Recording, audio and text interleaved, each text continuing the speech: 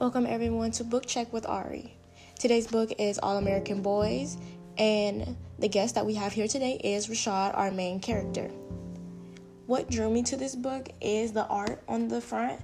You can see a person, no identified color, raising his hands while a light is beaming up at him, and it really interested me because it seems like maybe the police might be after him, and you haven't really figured it out yet, so we're looking to see what happens.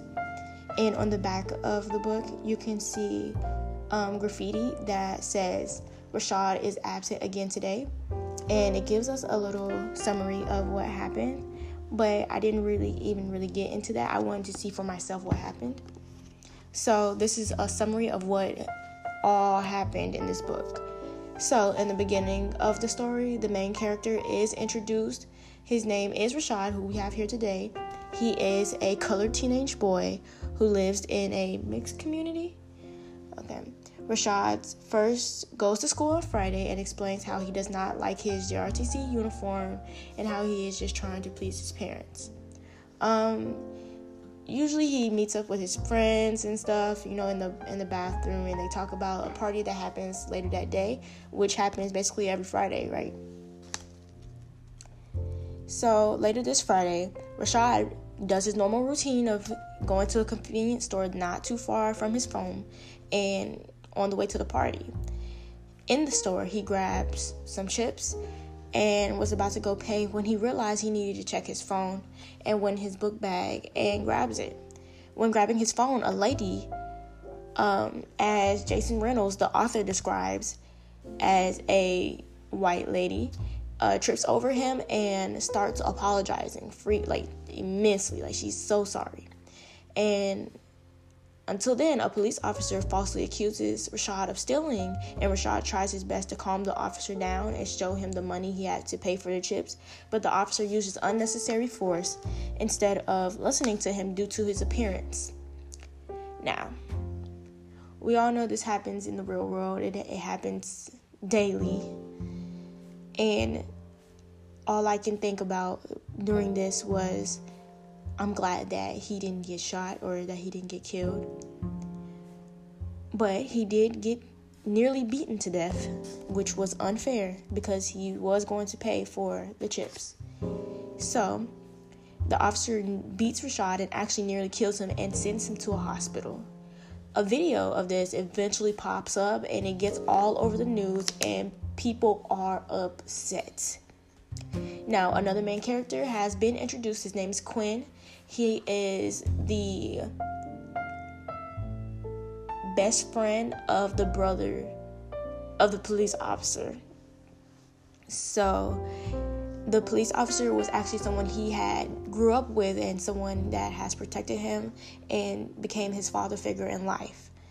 So, he was in the midst of trying to figure out who was right and who was wrong, and he wanted to stay neutral because he wanted to keep his best friend, and he also wanted to have the same relationship with his brother, but he also knew what had happened was wrong because he had actually witnessed it.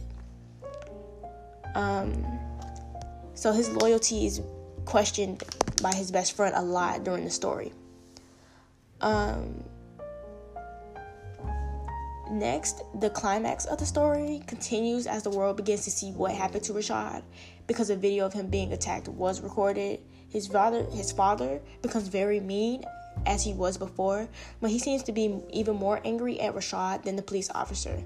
Many people are angry, especially at his school, and they start the hashtag called Rashad is absent again today, which we saw on the back of the cover. Rashad actually begins to have nightmares of his attack, putting him in fear of ever going out again.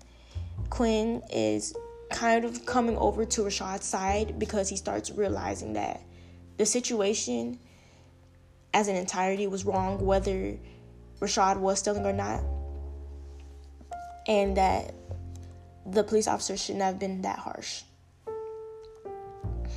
So now coming to an end, the story becomes even more tense, and Quinn, the other main character, he starts realizing that yeah, this is just wrong. And he loses his best friend and the police officer who was his father figure. And he goes for what he believes in. Now they are starting protests and things of such for Rashad. And Rashad is still in the hospital because he is still in fear. But eventually he overcomes this fear and he gets out.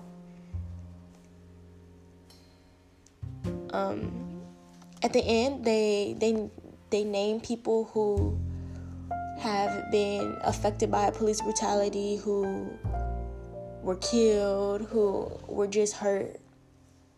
And